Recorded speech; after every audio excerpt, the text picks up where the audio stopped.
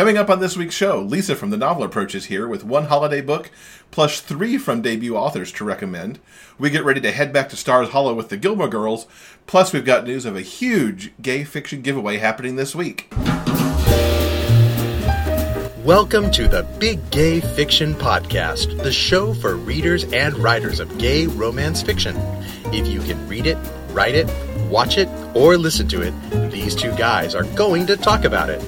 Now, here are your hosts, Jeff Adams and Will Knaus. Welcome to episode 59 of Jeff and Will's Big Gay Fiction Podcast. I'm Jeff from JeffAdamsWrites.com. And I'm Will from WillKnaus.com. Happy Thanksgiving week.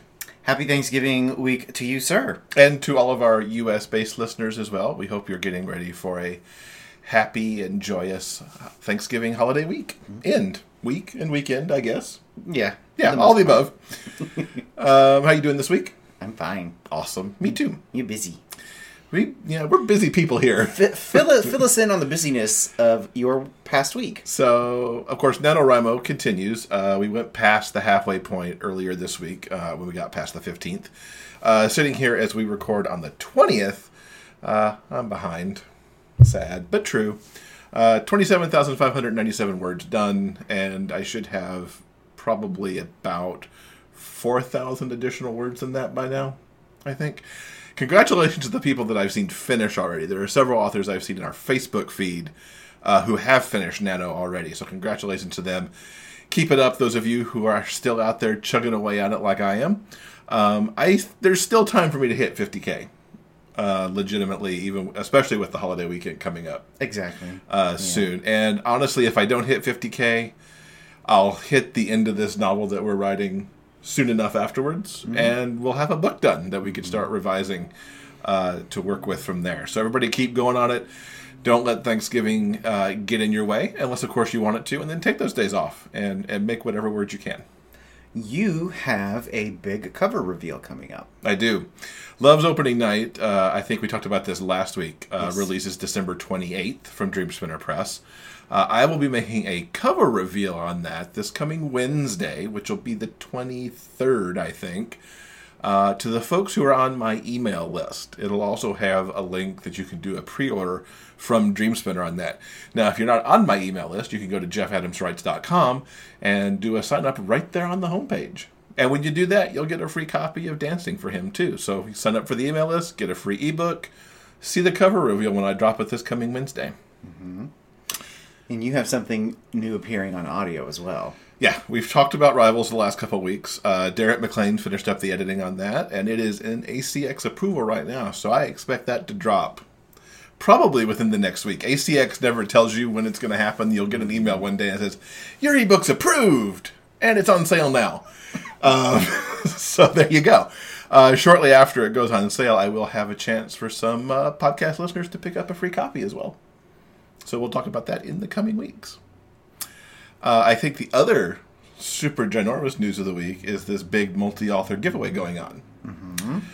The Big Gay Fiction giveaway started off on Sunday, November 20th, which is the day we're recording this, and it runs through Sunday, November 27th. 85 authors are involved in this giveaway, where you can get free ebooks, full-length novels, novellas. In some cases, authors are giving away sample chapters of work to come, or previews of one kind or another, and all you have to do to get these books is sign up for the author's newsletters. It's a tremendous offer. I think we'll be stocking up on some books a little later this week. Mm-hmm. And the way you can get in on this is to go to biggayfictionpodcast.com/giveaway, and you'll be able to see all 85 books that are available. You'll just click on the cover, sign up for the ones you want, and they'll come flooding to your email box. Mm-hmm. Yeah. This is a really fantastic opportunity. If your TBR pile isn't big enough already, this holiday weekend is your chance to stuff it full of really great, amazing books. Like Jeff said, there are over 85 authors taking part. I cannot imagine that you won't find at least something that you're going to want to download. The breadth of selection is vast. Mm-hmm. There's every subcategory you can possibly imagine. So check it out. It is at biggayfictionpodcast.com/giveaway. Yes. Really good stuff. Check it out. Yeah. And that is until, once again, the 27th. Yeah. You have until Sunday the 27th to, excuse me, stock up your e-reader. Stock up for the holidays. Yeah. Exactly. Okay. Make sure to tell your friends about that too. If they're possibly don't know about it, get this shared, because we're looking for this to go as wide as possible, because the more success the authors have on this now, the more chance we do bigger giveaways like this in the future. Because as far as I know, and the authors that are in it, we think this is the first big push giveaway like this that's happened. There's, of course, BookBub things that happen all the time. But this, we think, is the first time this many authors have come together to do this kind of thing. And we've got other authors who either didn't have something prepared or were a little, kind of wanted to wait and see what happens. So the more success that this has and the more downloads we have, the bigger chance we'll have to do it again, sometime next year. Yeah. It's good stuff. Yeah. Now, I think you've got this week's top 5. Yes. Dun, dun, dun, dun. Little fanfare there. These are the top 5 best-selling gay romance titles in the Amazon US store for the week of November 20th, 2016. That would be Thanksgiving week. Okay, coming in at number 5 is Dirty Money, the latest Impreg alpha male romance by Aidan Bates. Now, this one is interesting. Aidan Bates started writing Impreg romance and alpha omega tropes in sort of the shifter subgenre. He has now moved into contemporary romance, but he is continuing with those Impreg and alpha omega themes. So it's a little bit different. No crazy wolf shifting is happening. It's a contemporary romance with those traditionally shifter themes in it. Interesting. So, and apparently it's struck an audience so far, at least. Yeah, it's doing really well. Coming in at number 4 is Falling Down by Eli Easton. That was the same spot from last week. Coming in at number 3 is Dying to Be Loved, the start of the new series by Amy Nicole Walker. And that title was actually number 1 last week.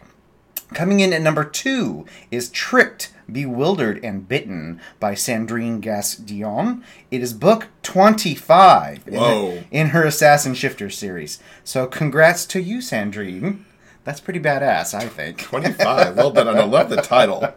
And coming in at number 1 is A Protector's Family Christmas by Sloane Kennedy. And that is the newest Christmas theme installment in her Protectors series. So congratulations to all those authors on the success that they have been having recently. Those were the top 5 gay romance titles for the week beginning Sunday the 20th.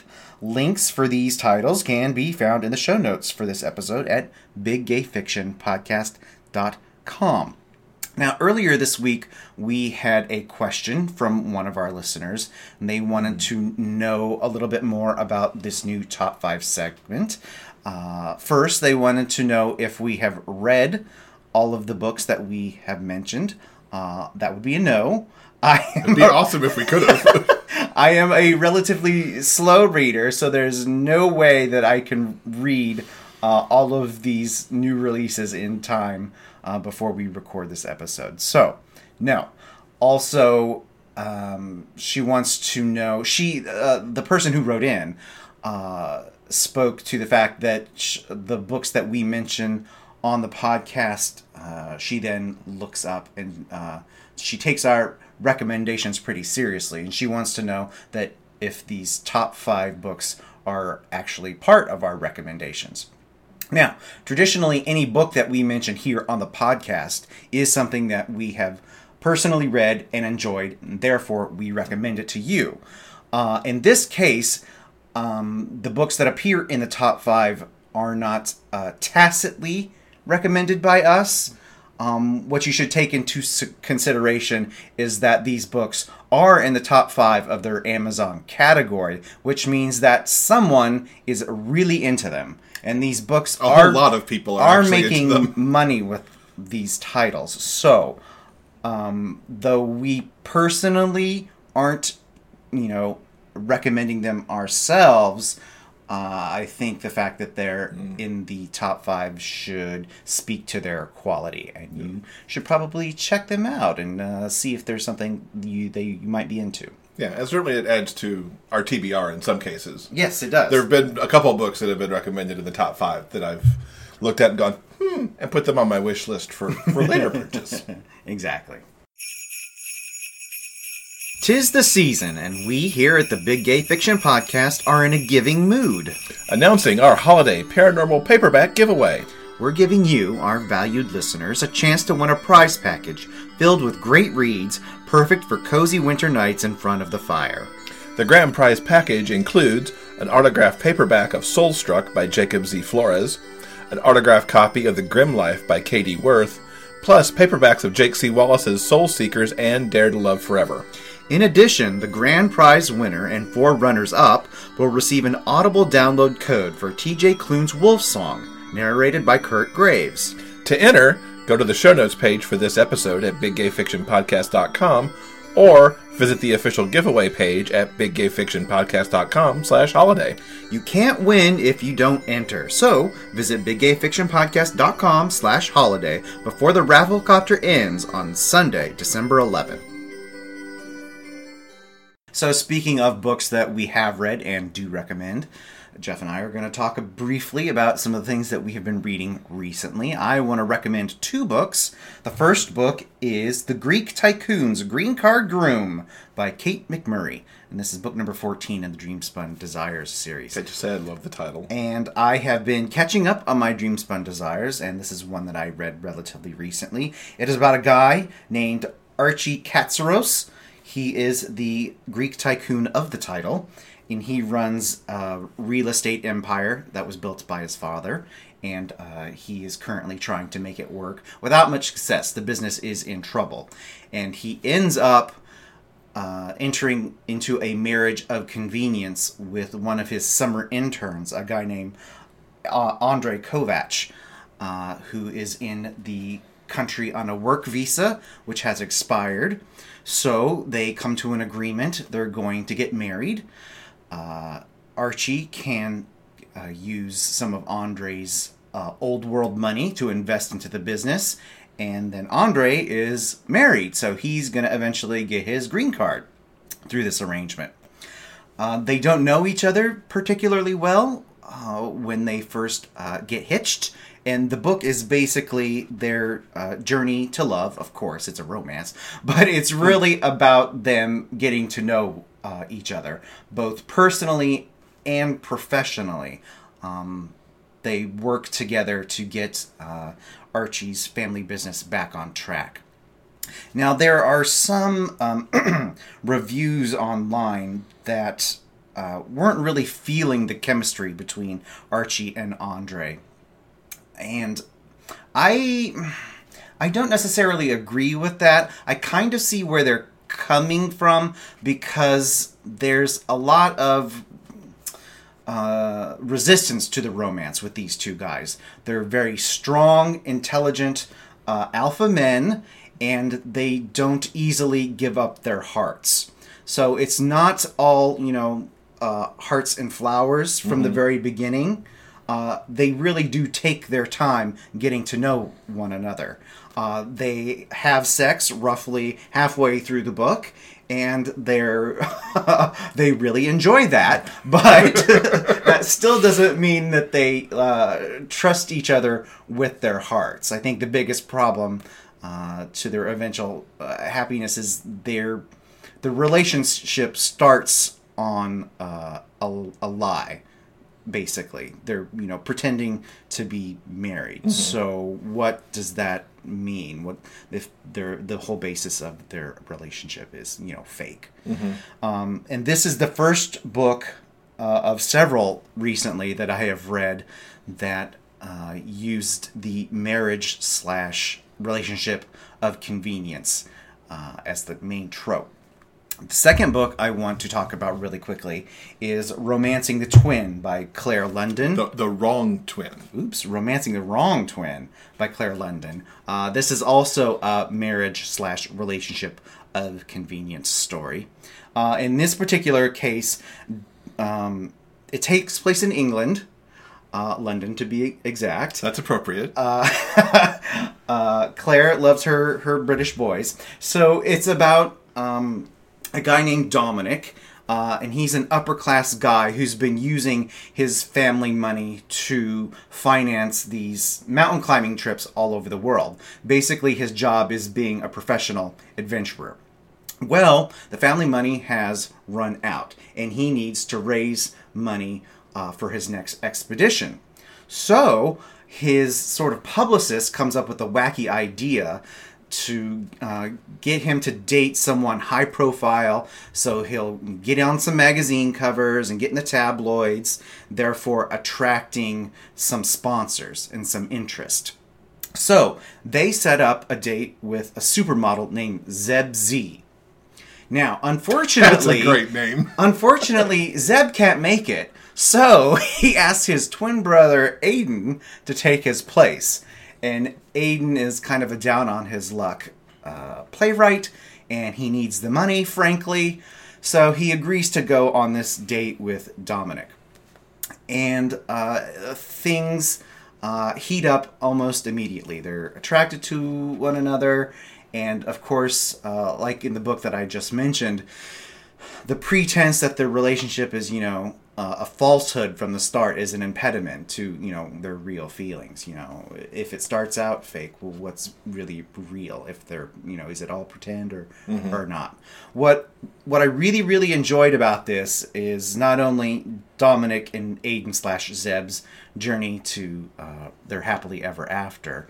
Dominic is basically described as sort of a gruff alpha male. He is a muscle bear, for lack of a better word. And Aiden is kind of a young, pretty boy twink. Obviously, because his brother is a highfalutin male model. So, what was really fantastic about this is that their first time in bed together, Dominic bottoms for Aiden.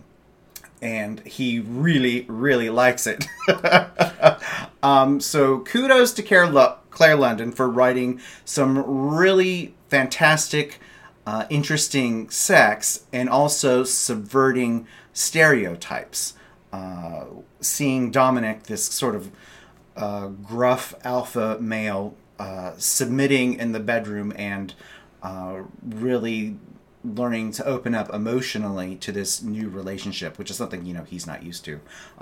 It's really, really wonderful. I like this book a whole lot. Incidentally, we have known Claire London personally for several years, and I'm kind of ashamed to admit this is the very first Claire book I've ever read. Oh my God. Shut up. I had no idea. Yes, it's true. We have several Claire books sitting on our shelf, but this is the first one that I've gotten around to reading. And I'm really glad I did. I love this book an awful lot. I highly recommend it. Romancing the Wrong Twin. And I'm looking forward to reading that, because I've read a few Claire books. Yes. And I'm looking forward to reading that one soon. Always good stuff. Yeah. So, what I have is from Michael Jensen, who is releasing his book Man and Beast on November 29th. So that's coming up right around the corner next week. Yeah. Now, Man and Beast is actually a rebranded, slightly updated version of his novel Frontiers, which I read, and you can see I've actually got the hardback of this book that came out in 1999. So it was revisiting an oldie but a goodie for me, and among some of the first gay fiction that I read back in the day. Yeah. I loved revisiting this book. It is, as you can guess by a name of a book that was originally called Frontiers, it is historical fiction. Takes place back in the... I should have written that part down, but I know it's... Back in the olden days. Back in the olden days, 1797, as settlers were spreading out from the very East Coast. So what we have here is a settler named John Chapman, who, as we meet him, is running away because people have figured out that he's gay. And he's trying to get away and warn his gay lover, who is a general at one of the forts. Yeah. He gets away. He's trying to get west to stake a claim in a new settlement. He gets lost, and he winters in a blockhouse that he believes is part of the new settlement. That wintering goes a little wrong, to say the least, and I don't want to spoil too much there. And then the last third of the book, he gets to a settlement and strikes a claim. Tries to get, meets up with the settlers who are already there, strikes up a few friendships, including one with a former slave who's come north and is trying to make his way to Canada. Makes friends with an Indian woman who stays on kind of the outside of the settlement a little bit and is sort of, I won't say liked by the townspeople, but they appreciate some of the things that she can do for them, like helping to birth breech babies, and some other things. John Chapman is actually Johnny Appleseed. Now, historically, it's not known if Johnny Appleseed was gay, but is gay. But that is who John Chapman is based on in this book, is Johnny Appleseed. I loved coming back to this book and just letting the story kind of fall over me again, because I remembered parts of it and general parts of it, but then some of the big plot turns in it I had, kind of forgotten and put aside. Michael does such an amazing job of giving you the sense of place and setting the wilderness and setting the hardship of the land. With Chapman, he creates this really complex character because John Chapman is trying to forget that he's John and Johnny, and this city boy who's trying to become a frontiersman, and so he's trying to become more Chapman, who he believes is the stronger, butcher, more hardworking, go-get-'em kind of guy that he needs to be to survive on the frontier. Along the way, there is a little bit of romance. There's a whole lot of action and adventure that goes on in it. Some elements of mystery. It's a great book. See, I think you're underselling the sort of thriller and action aspect of this story. I remember reading it 15 years ago, and the part where he winters with that stranger was like super sexy and a little bit dangerous. And then eventually when he gets to the settlement, a whole lot of shit goes down, and we don't know if the guy that he likes is like a serial killer or not. I mean, all crazy thriller stuff goes on. I think you were underselling that book. I'm sorry. I was underselling it. Michael, I apologize if you're listening. But yeah, I loved revisiting this. This is now what's known as Book 1 in the Savage Land series. And Book 2 will come out, I believe it's in Q1 of 2017. And is actually a re-release of Michael's Firelands, which picks up part of this story and weaves some new stories. So I'm actually looking forward to revisiting that one as well. Mm-hmm. Because there was also some pretty crazy thriller stuff going on in Firelands as well. Yeah. And maybe some paranormal, if I remember correctly as well. So what you should know about Men and Beast is that it is part of the Big Gay Fiction giveaway. He's giving this away in advance of its actual release. So if you go to biggayfictionpodcast.com/giveaway, his book is actually the first one in the first row of the books, because he's one of the co-organizers of this. And actually, he's the one who brought me and the podcast into it. So go pick that up. You won't be sorry. And I've got more of a review of Man and Beast on jeffandwill.com. Yes. So now for more book recommendations, because more, we visited this week with Lisa from the Novel Approach, who's got a Christmas book to talk about, as well as 3 books from debut authors. So we've got Lisa from the Novel Approach back with us. Lisa, it's good to see you again. Good to see you too. Hi, everybody. So I understand you've got 4 books for us this month, and I'm excited to hear about these. One of them's a holiday book, so let's kick off with that since it is Thanksgiving week. Let's do. My holiday recommendation for this month is a book that comes out on November 22nd from author Jocelyn Drake. She might be well known. I think that she primarily writes MF, but she has a series of books with her co-author Rhinda Elliott. And that is going just like gangbusters. Unbreakable Bonds, I believe it's called. I haven't reviewed it. One of my other reviewers has, though. And so she put together a Christmas novella called Walking on Thin Ice. And she sent it out. She sent it out a review to the reviewers, kind of almost as a Thank you. Thank you so much for your support. This is a holiday novella that I've written. If you want to review it, it would be so appreciated. If you just want to give it, a plug to see some of your fellow readers, that's great too. But this is just something that I felt she felt that she needed to write right now. Just a really good, feel-good Christmas story. So Walking on Thin Ice is kind of almost a Pretty Woman kind of premise where without the prostitution angle, but it's the wealthy businessman who needs a pretend boyfriend for a weekend to kind of act as a buffer between him and his family. So it's kind of how they meet. How they arrange for this whole entire weekend to play out, and then it's kind of just the weekend, the magic of Christmas and the warmth of family and them falling in love over the course of the holiday. So it was really heartwarming, very sweet, very low angst. If you're looking for something that's just a really feel-good kind of book to get you into the holidays, Jocelyn Drake's Walking on Thin Ice. I really, really enjoyed that one. So can't wait to share my review with everyone. Perfect. And I love a good holiday book. Just for that nice, warm, cozy, feel-good thing. You know what? Me too. I'm exactly the same way. Sometimes you just want to cuddle up under a blanket with a book that's going to make you smile from start to finish. Mm-hmm. And so, yeah, that's kind of that's Jocelyn's book. It's just a really sweet, sweet holiday romance. So, a little tropey, but hey, that's what holiday romances are supposed to be. They're supposed to be the books that you're going to go into and you're going to come out with a smile. So, yeah, it's really good. Really good. Now, I also understand that you've got 3 more books to tell us about, and they kind of all link up together because they're all from debut authors. Yeah. These are all 3 debut, at least in the MM genre. I'm assuming that they are all just brand spanking new, first time out of the gates authors.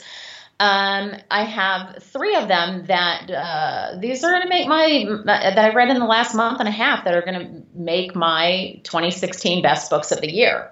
Just came in strong at the finish. So the first one is called Bitter Legacy by Dal McLean. Or McLean, I'm not sure if I'm pronouncing it correctly, but it's a murder mystery. The protagonists are very much not your typical protagonists. The one protagonist is very much a non-relationship.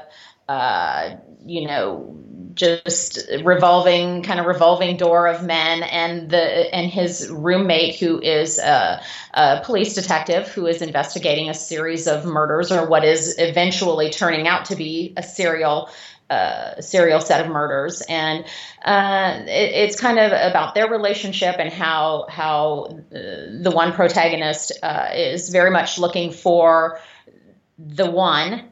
And he falls for the roommate, and the roommate is just like, nope, that's not my thing. And so it's their dynamic and how their relationship is all playing out against the investigation of these murders, where it begins to turn out to look like the roommate might have some motive in them. So it was really, really great. I think that she put everything together beautifully. It's a police procedural. So there's a lot of focus on the investigation and how investigators can take 2 steps or 1 step forward and 2 steps back throughout investigations, because you've got all of these clues that lead to one thing, and then it doesn't pan out, and meanwhile you've got more bodies turning up. So it was just a really great police procedural, definitely not your traditional sort of romance. It was good. It was really good. Came out of the blue and just blew me away. So, and that was one of those books kind of that I purchased just on a whim, and paid off big time. So always good love when it that. does that. Yeah, exactly. Sometimes you just go, that one sounds really good. And you throw it on your Kindle, and the next thing you know, boom, there it is. It's going to be one of my books of the year. So, yeah, Bitter Legacy, Dal McClane. Very, very good police procedural murder mystery. The next one is by an author, Soren Summers, and it's called Monster, and book 1 in his Vertex series. Again, brand spanking new to the scene. It's a horror novel, sci-fi horror. It takes place in the corporate environment, very much a kind of almost a dystopian corporate environment where this company is doing bad things for what they think are the right reasons, and horrific, using humans as guinea pigs, bad things happening.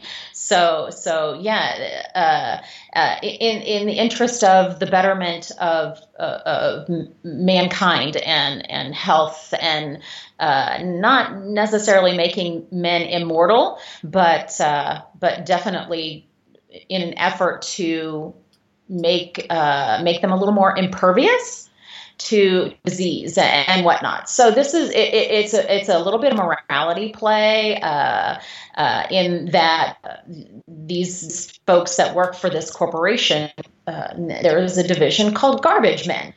And basically, they are in charge of disposing what goes wrong when the experiments go bad.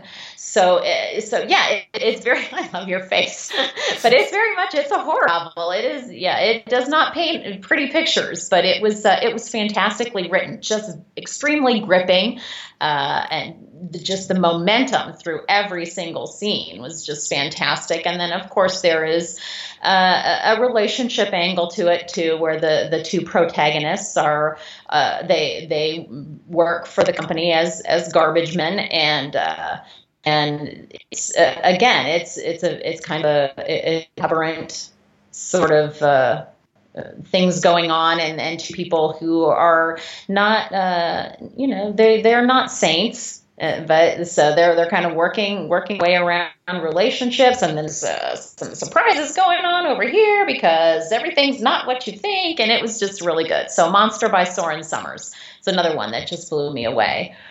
And going to the gentler side of things, Michael Scott Garvin's A Faithful Son is probably one of the most effective novels I've read in not only this year, but an extremely long time. It's literary fiction.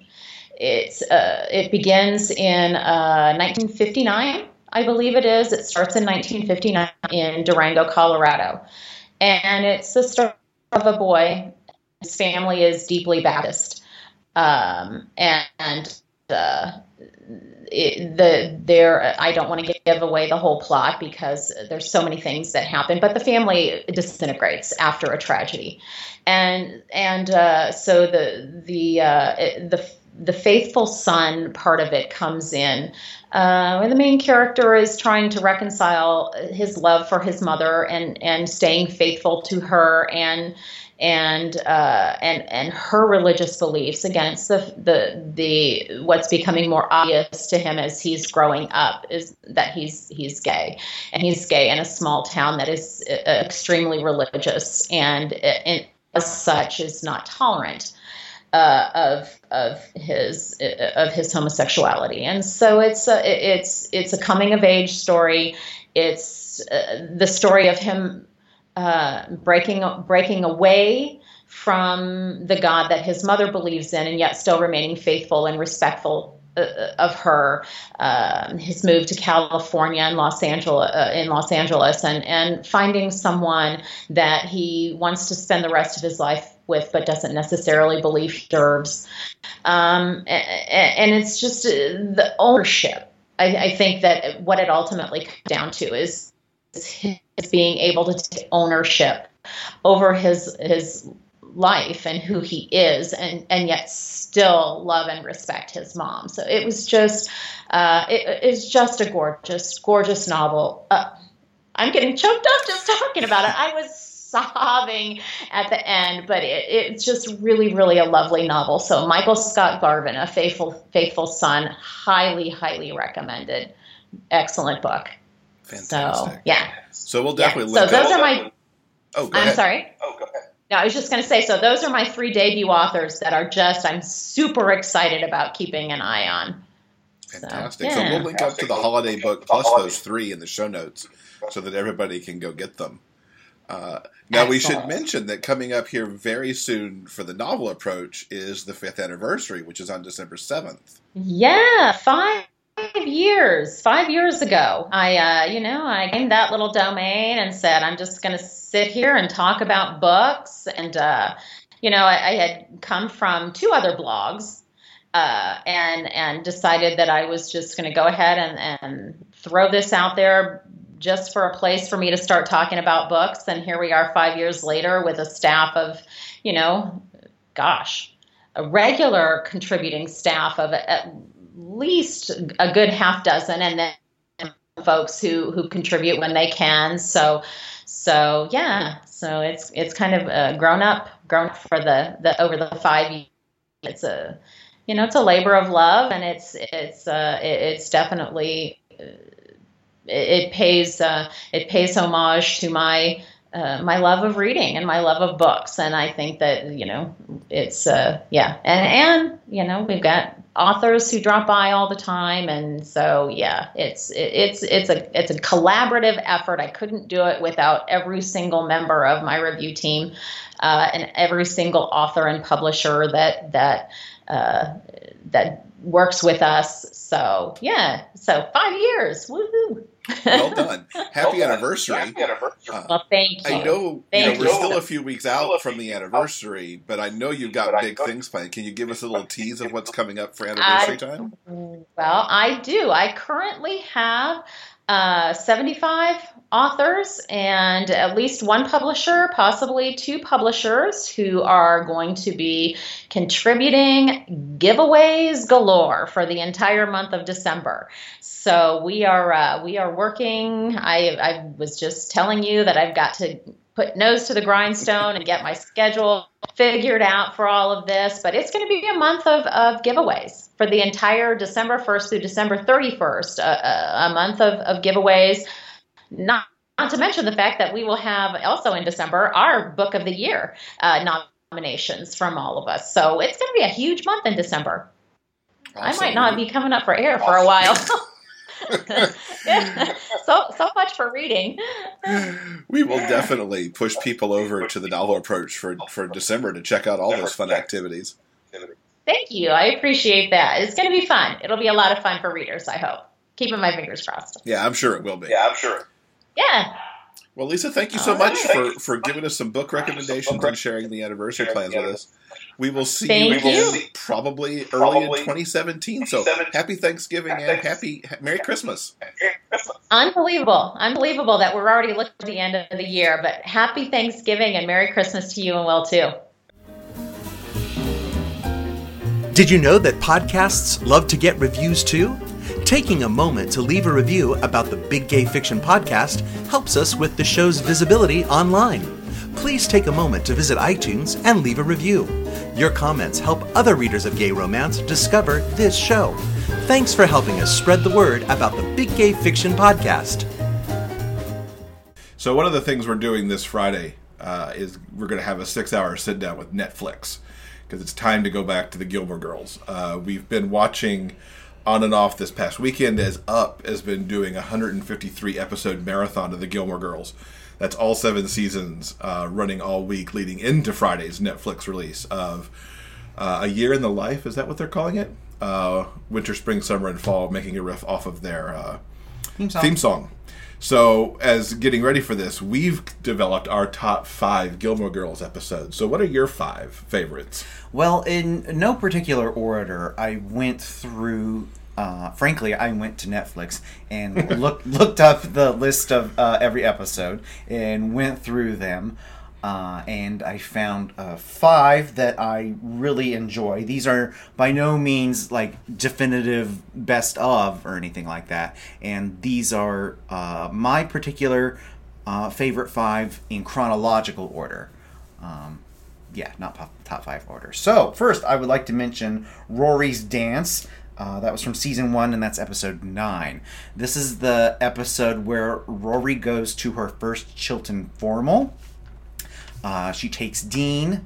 I like this episode a lot. It features a lot of the Chilton people, including Paris and Madeline and Louise.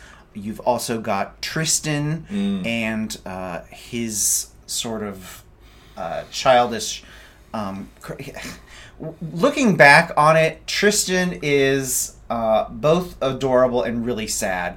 It's obviously he's crazy nuts in love with Rory, but he's doing it in the most ridiculously childish way. He's like pulling her pigtails throughout almost all of season 1. It's pretty sad, really. But he's really good. Tristan is really good in this episode because he's so pathetically sad. Also, after the dance, Dean and Rory end up falling asleep at Miss Patty's. Causing a panic, leading to one of the best written fights between Lorelai and Emily. I think this early in the series we know that there's deep problems between the two of them, but this fight really illustrates the troubled history between the two of them. Yeah. Okay, moving on. The next one I really enjoy is The Road Trip to Harvard, Season 2, Episode 4. This is the one where Lorelai turns runaway bride and leaves poor Mr. Medina at the altar, essentially. And she and Rory go on a road trip. They end up at the Cheshire Cat Inn. One of the most frightening B&Bs ever. Oh, Lord, what a B&B. They also end up going to Harvard. I like this episode because they get out of Stars Hollow and sort of experience some new and weird stuff. I really enjoy that. Next episode I want to mention is the Bracebridge Dinner from Season 2. That's episode 10. I love this episode because it basically includes absolutely everybody. It's really funny, really charming. In this particular episode, a large group cancels an event at the Independence Inn, so Lorelai basically invites all of Stars Hollow to come have dinner at the inn. Hilarity and weirdness, of course, ensues. Yeah, this episode was one of my honorable mentions to my top 5 as well, because I really enjoy that one. It's a really funny, very charming episode, and there's sleigh rides and fake snow. And who can beat that? Yeah. The next one I want to mention is The Lorelai's First Day. This is the episode where Lorelai takes Rory to Yale and tries to move her in to her new... the dorm. Into the dorm, and it takes the entire episode. It's really funny. It's classic. I will sit down and watch this episode whenever I see it on. It's pretty much perfect Gilmore Girls. And the last one I want to mention is Raincoats and Recipes from Season 4, Episode 22. This is the episode where they do the dry run of the Dragonfly Inn. Once again, Lorelai is opening the Dragonfly, and she invites basically all of Stars Hollow to come stay before they open officially. Craziness, shenanigans ensue. This is also the finale of Season 4, in which Rory sleeps with Dean. And that leads to all sorts of crap next season. And of course, this is also a key episode for Richard and Emily, too, because they've been going through a lot of stuff. And when they get stuffed into that cabin, they are not happy people. No. Yeah, that was one of my honorable mentions as well. Very good episode. So my top 5 runs in order of my topness, if you will. It's a true top 5. A true top 5. Okay. Starting off with Season 2, Episode 12, Richard in Stars Hollow. Over time, both Emily and Richard were both in Stars Hollow solo for various reasons. This is also the one where Dean presented Rory with the car that he built for her. Richard is none too pleased with this car that has been built by this teenager. And they go on for a long time of if it's safe or not, in front of Lorelai, in front of Gypsy. Ultimately, it's deemed safe, and she's allowed to take the car. But I really like this, that it gets Richard out of his normal environment and to Stars Hollow. And you really see, with Richard, you always see how much he loves Rory, no matter what. Number 2, Season 3, Episode 16, The Big One. Here, Rory gets her acceptance to Yale. But to me, what really makes this is after, 3 seasons of watching Paris try to be top dog, Paris finds out she does not get into Yale, and she has a super mega meltdown on C-SPAN because C-SPAN is airing a live debate from Chilton, in which I believe Rory and Paris are on the same team, and of course Rory's trying to carry the whole thing while Paris is just having a supreme meltdown. Number 3, episode 10 from season 2 is Emily in Wonderland. This one is where Emily shows up to Stars Hollow to spend the day with Rory and tour the town. They go to Luke's, but they also end up and have lunch at the Chinese place, I believe. I can't think of what the Chinese place is called right now.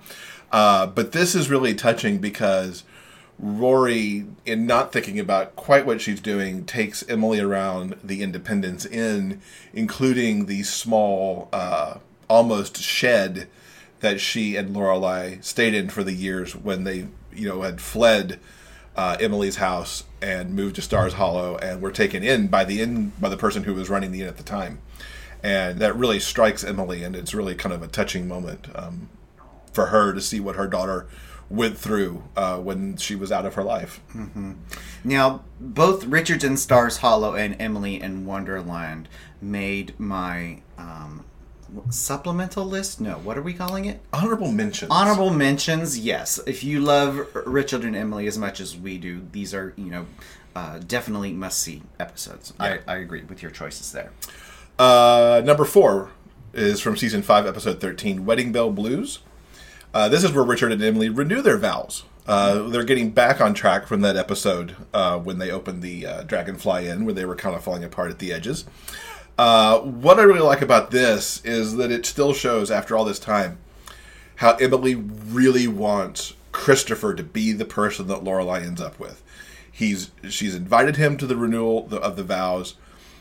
Lorelai's there with Luke. Christopher gets drunk and intervenes. There's a whole sideline of Rory getting caught with Logan. But the really chilling moment at the end of the episode, which is such a close-up for Lauren Graham and I can't think of her name all of a sudden. Who plays Emily? Kelly Bishop.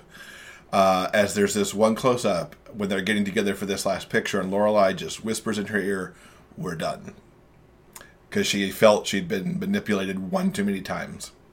And it's quite an episode. And my number 5 is from season 5, episode 5. We got a Pippi Virgin. Dean and Rory are back together as Dean is broken up with his wife. Luke and Lorelai are together, and they're all going on a double date, which starts at the bookstore to see Pippi Longstocking, which Luke has never seen somehow or another. And it ends at the Gilmore household with a big game of Angry Bop It. It's just a funny episode, and I love the dynamic between the 4 of these people who've known each other forever and yet can't immediately stand to be in the room with each other. To briefly go over my other honorable mentions, season 2, episode 12, Help Wanted, where Richard's opening up a business when he's going solo from the insurance company that he worked for. Yeah, that's another really good one. The scene of him and Lorelai shopping in Staples is brilliant. Absolutely brilliant. Super funny. Season 3, episode 7, They Shoot Gilmore's, Don't They?, which is the big dance contest, which is the initial breakup between Dean and Rory, which is, it just makes me sad that it happens, but that's because Jess is a dick and he just can't help but break them up. Because yes, I'm Team Dean all the way. No, he's not. And season 4, episode 7, The Festival of Living Art. It's one of Kirk's best episodes, as he is playing Jesus in the Last Supper, and he just loses it with his 12 apostles who are in that painting with him. But it's such a quintessential Stars Hollow episode where you see Shenanigans. the crazy stuff and the festivals they put on in that town. Mm-hmm. What are the rest of your... I think it's interesting that you have a very Richard and Emily heavy list. Mm. I'm not sure what that says about you. I'm not sure either. Other than that, I agree. I love them to pieces. I really, really do. They're one of the best things about the show. I wanted to mention Paris. I love Paris to death. I think she's absolutely hilarious. One of the most intense people ever to appear on television. I want to give a shout out to the episode Lazy Hazy Crazy Days. This is the episode... what is it? Season 3. It's the Season 3 opener. She and Rory have spent part of the summer in Washington, D.C. as some sort of like... internship or something. Young leadership conference, whatchamacallit. And they've been like staying in a room together. And Paris gets axed out by Jamie. And part of the episode is her meltdown about going out on this, her very first serious date. Yep. And how Rory helps her through that. I think it's a very classic, hilarious Paris moment, as well as the one you mentioned where she melts down on C-SPAN. That's classic. Yep. Also, I really, really enjoy Girls in Bikinis, Boys Doing the Twist from Season 4, Episode 17. This is the episode where Rory and Paris go on spring break. And lots of really weird shenanigans ensue. It's very, very funny. It's a hoot. I like that one. Yeah, that's a good one. And you'll notice in our list that there's nothing from Season 6 and nothing from Season 7. For us, we did watch Season 6, and the show started to go off the rails a little bit as it kept trying to split that storyline between Stars Hollow and Yale. And then Season 7... the only thing we watched was the actual season finale. And having read through the descriptions, I'm like, what show is that? Because we never watched those episodes. They're just bad. Season 7 is considered by some people the lost season. It was funny. The Gilmore Girls are on the cover of Entertainment Weekly this week. And they have an oral history of the Gilmore Girls. And at one point, Lauren Graham, they were talking to Lauren Graham, and she was speaking to the fact that while she was on set filming this last series of movie specials, there was a line in one of the scripts where Lorelai mentions that she's been married. And Lauren goes, "No, I haven't." And they had to have one of the hardcore fans tell her that, yes, you actually were married. Lorelai married Christopher in Season 7. And Lauren's like, oh. And she admits she kind of blocked that out. Yeah, there was something I read in there, because I've read bits of that article where Kelly Bishop actually had which of the writers, at least once, it was like, Emily wouldn't say that. Yeah. We don't discuss Season 7. Yeah. So we're really, really glad that these 4 movies are showing up now and get to wrap up the series in the proper manner. Team Dean! No, Team Jess, all the way, baby. Actually, what I just came up with earlier today is that Jess and Dean were always at odds with each other because they really had latent affection for each other, and perhaps they could go find that and just be their own couple in the revival. But that's just some weird flash fiction on my part. Or slash rather. Looking quickly at some other TV, some things to point out coming up this week. If you're a Broadway fan, Thanksgiving Day is always a good one. Performing on the NBC Parade, you've got Waitress, Hairspray Live, Cats, Cirque du Soleil's Paramore, and Holiday Inn, which is a great lineup for this year. Yeah. And then over on CBS, The Color Purple, School of Rock, and On Your Feet will be performing. The NBC stuff will run from 9 to 10 Eastern. It's always consolidated in that first hour. The CBS stuff starts at 9, but they kind of sprinkle it out throughout their parade coverage traditionally. So looking forward to that. Mm-hmm. Ever so quickly, because we talked our Gilmore Girls stuff to death. We, of course, pay attention to the superheroes on the CW. And not only is there crossover coming up next Monday, November 28th, so Monday through Thursday, they'll start on Supergirl and shenanigans will ensue through Supergirl, Flash, The Arrow, and Legends of Tomorrow. But in the last 2 weeks, they've actually had Alex, who is Supergirl's adopted sister, come out. I thought in a very touching way. I thought it was well handled. She fell in love with one of the police officers who ends up at all the superhero crime scenes. Well, not the superhero, the alien crime scenes in National City. Yeah. It was really well handled. Your thoughts on that, sir? I like it a lot. I think the first season she was, well, everyone was secondary to Supergirl. They're building up, her story, and it was important during that first season to make her hero's journey very clear, because that's the heart of the show. So what's interesting is that Alex does have issues with that, always coming second to her alien, essentially, stepsister. So this, I don't know what else to say other than it was written really well, really intelligently, and congratulations! I'm glad she came out. Yeah. If you like kick-ass lesbian women, then you should be probably checking out some of these CW shows. We have Alex Danvers on Supergirl, and we've also got Legends, our new captain. Sarah Lance. She's been kicking ass in the most fantastic and extreme way possible. The show has really come into its own now that she's kind of stepped up. It's no secret that I thought Rip Hunter was a complete and utter douche. I hated him with the passion of 1,000, fiery suns. I am so glad that Sarah has stepped into the captain's role on the ship and basically on the series, and I think it's moving in a really positive direction. Yeah, I've been very pleased where Legends has gone this season. One other quick shout out, The Voice has gone live, and it'll be top 11 when the show airs this week on Monday the 21st.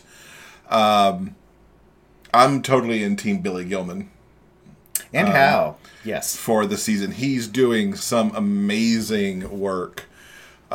He did... I'm blanking because I didn't write it down. What was the really awesome song he did? Oh, well, they're all awesome. That blew everybody away. The Show Must Go On. He sang Queen. Yeah, the Queen song that he did was amazing.